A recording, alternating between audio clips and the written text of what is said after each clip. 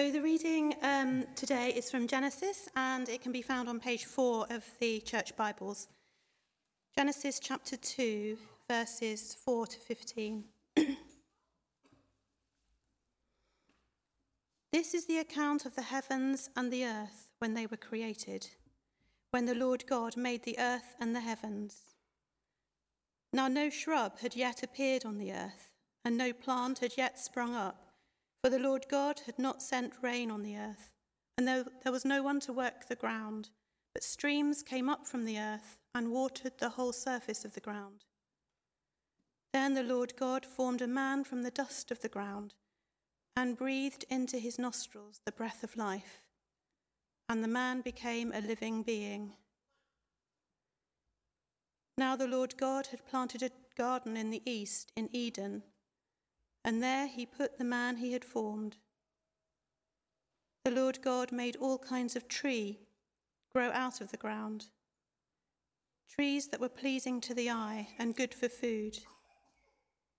In the middle of the garden were the tree of life and the tree of the knowledge of good and evil.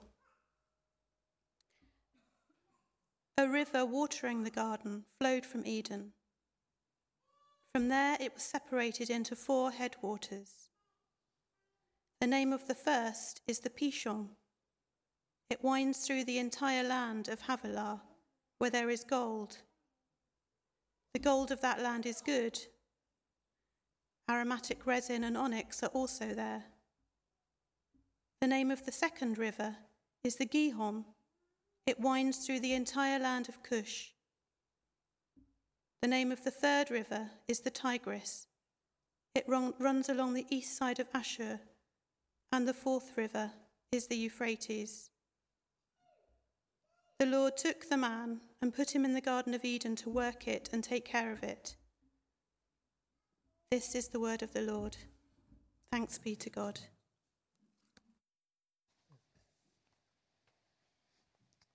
Thank you, Julie. I'm going to invite David to come up now, and David's going to bring us his reflections as he kind of unpacks this passage. So let's pray for David as he comes and speaks to us. Father God, we thank you for David. We thank you for the experiences he's had of you and the insight that you've given him into your word. We thank you, Father, for what you want to say to us today through David, and we pray that you would open up our ears and our hearts to hear you speaking to us. We pray that you would help to draw us closer to you and give us a greater understanding of that relationship that you want to have with us and your mission here on earth. In Jesus' name, amen. Well, good morning. While you're coming forward, what do we mean when we talk about... That was weak, guys. What do we talk about when we think about heaven? What does heaven mean to you? What does heaven look like? Anyone? What does heaven look like? You're not going to play with me now because I've made you move. Come on, what does heaven look like? Big fluffy clouds, thank you. Joy, lovely, yeah. Legoland, fine. Sorry? Light, very nice at the back there, thank you. We have these ideas, don't we, of what heaven is and what heaven is like. But what does the Bible tell us? We're starting a new series today for the new year called The Places Where Heaven Touches Earth.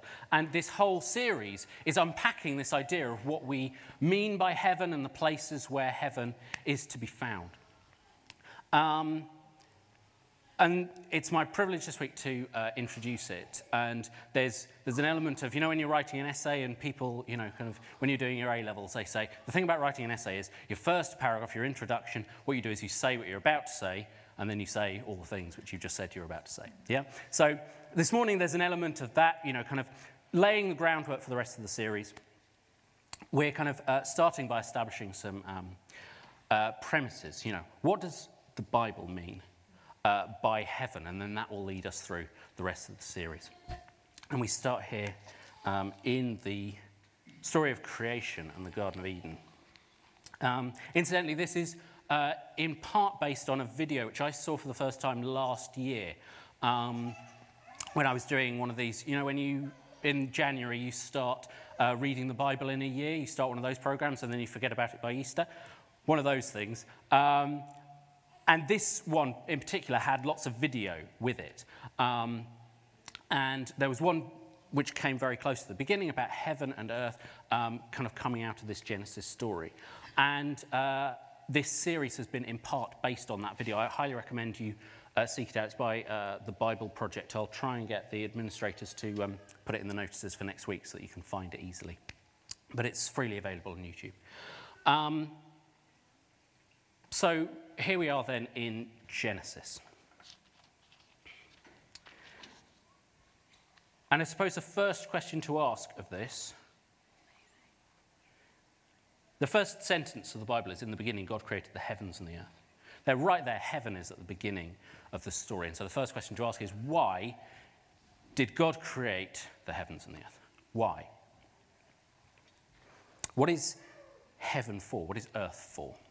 I've been looking at this a lot this week, and here are just a couple of things which I've found out. God created the earth in how many days? Well, 6 plus the rest day, so 7 days, 7-day creation. If you're an ancient Israelite, what does the number 7 mean to you? How long does it take to dedicate a temple?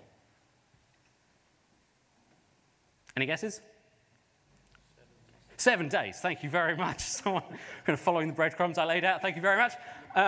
7 days. It took 7 days. Next week, we're going to be learning about the tabernacle, the tent of meeting where God first came to dwell with his people. They built this tent. There are very lengthy instructions in the Bible about how you build the tabernacle, and then they stood in the tent and they worshipped. They had a ceremony which lasted 7 days.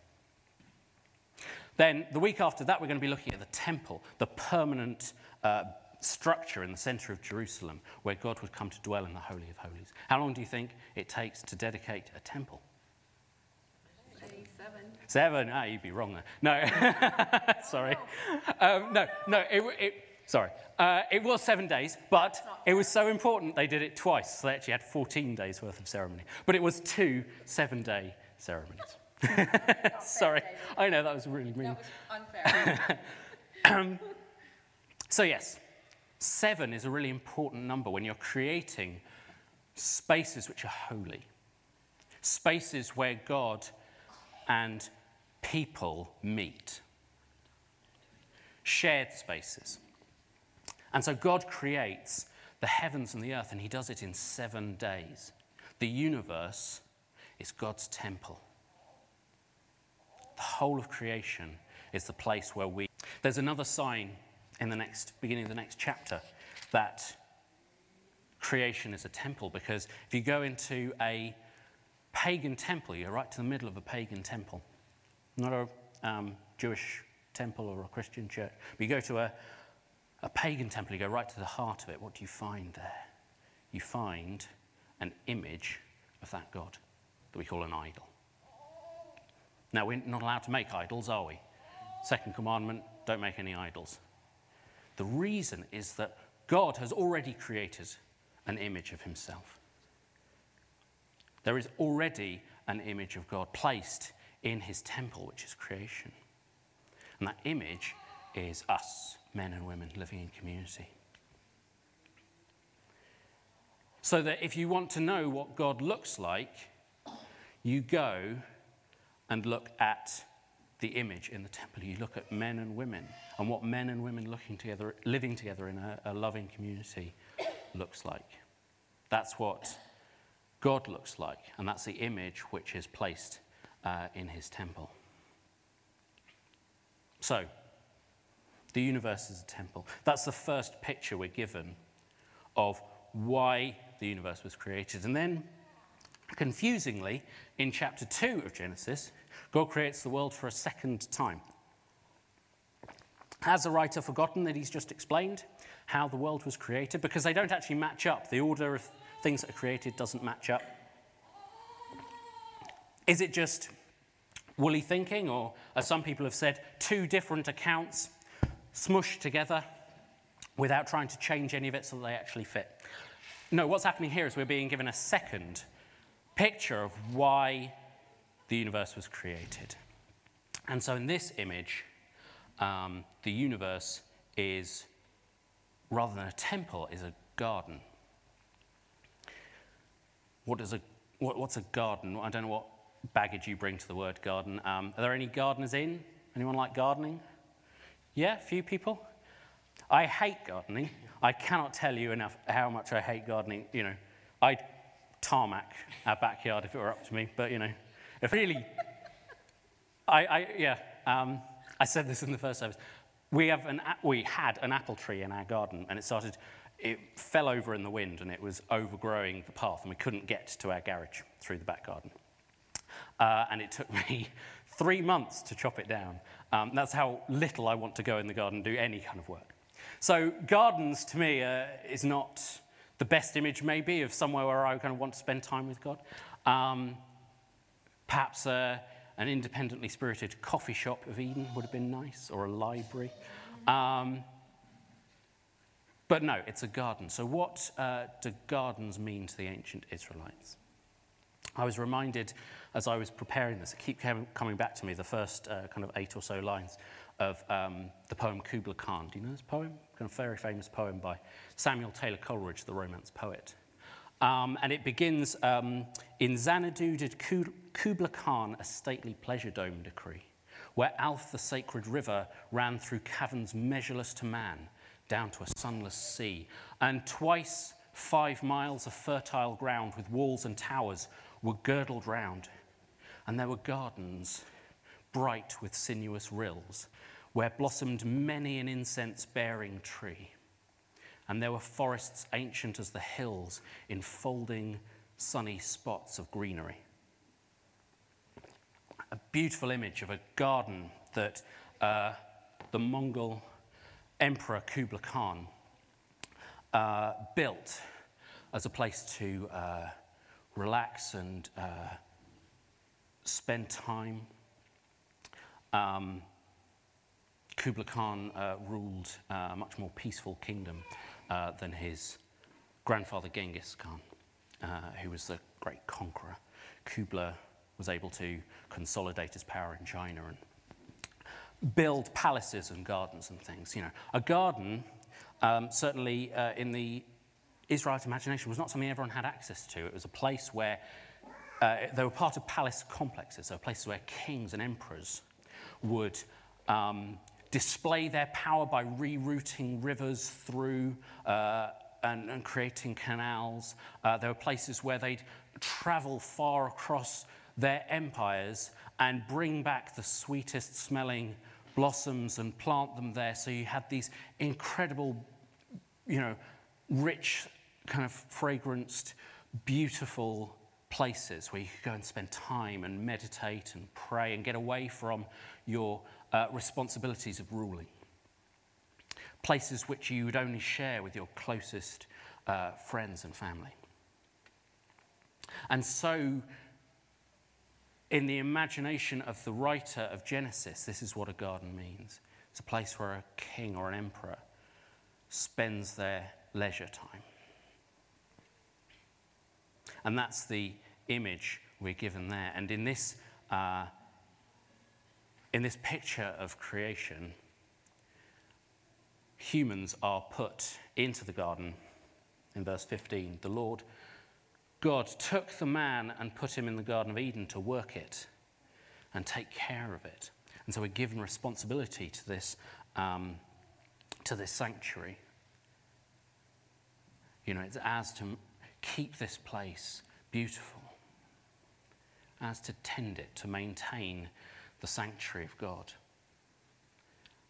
And it's a place where we read in the next chapter, God would come and in the evening, after a day of labor, would come and rest and walk with his creation. So that's our second image of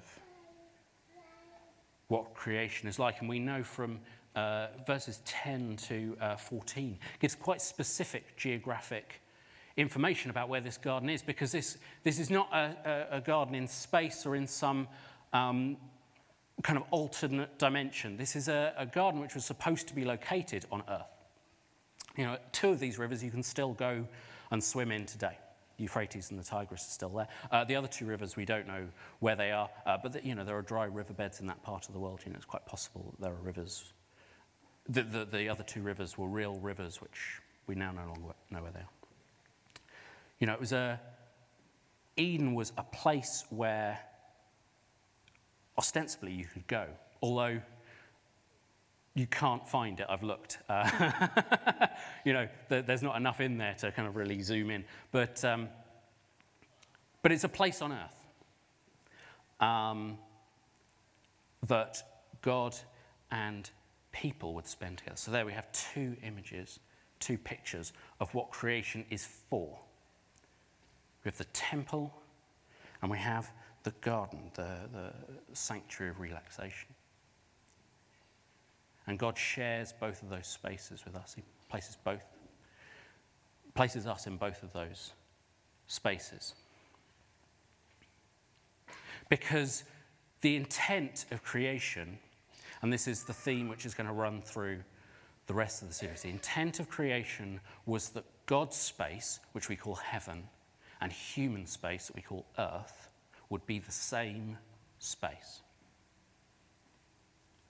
In the Venn diagram of heaven and earth, it was a circle.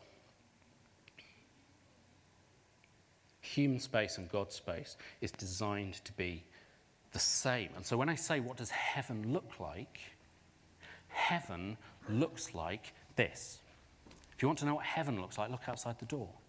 It's candles and it's wooden archways and it's people and it's trees I can see through the gap there, and it's heaven looks like earth, but gaudier. Because heaven is just the space where God is, space where God lives. And the intention was that would always be the same as our space. But as I'm sure you know, the next chapter, things go rather awry. I think the problem with the Adam and Eve story is we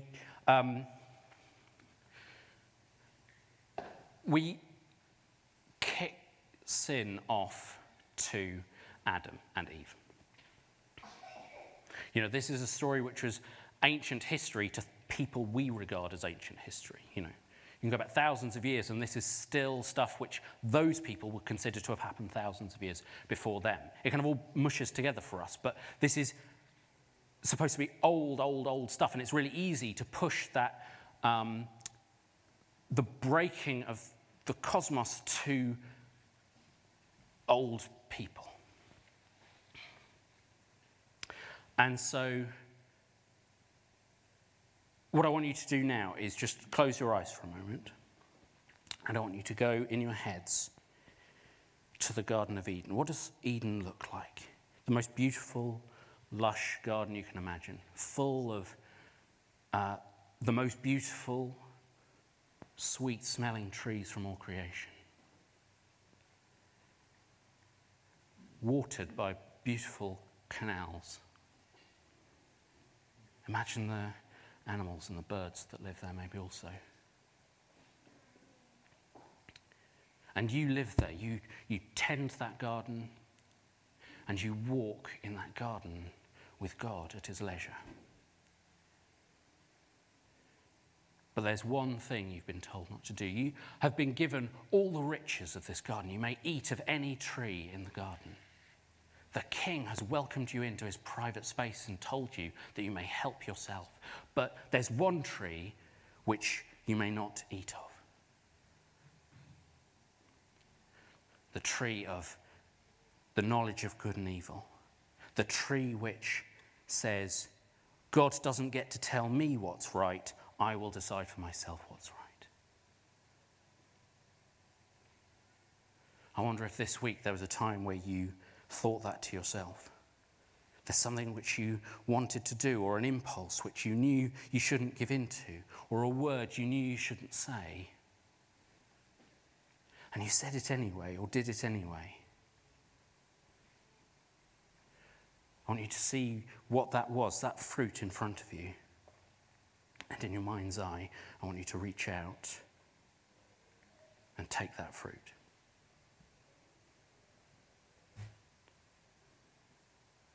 Okay, you can open your eyes. The Adam and Eve story is not remote from us. We inherit it not because it belongs to our great-great-great-great-great-grandfathers. We inherit it because it is our story. This is a drama which plays out in our life almost every minute of every day.